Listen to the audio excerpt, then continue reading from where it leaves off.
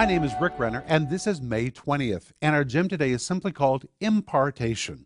And our scripture is Romans 1:11, where the Apostle Paul is writing to the Romans, and he says to them, "For I long to see you, that I may impart to you some spiritual gift." Paul wanted to impart to them something spiritual.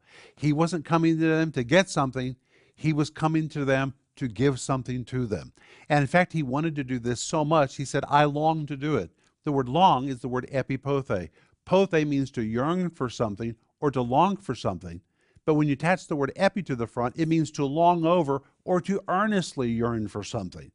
Paul earnestly yearned for the opportunity to do good for someone else, to impart to them some spiritual gift. We need to make it our goal, our objective in life, to be a benefit to someone else. We need to yearn for the opportunity, like Paul did, to impart something of a spiritual nature to other people. That's what I want you to think about today.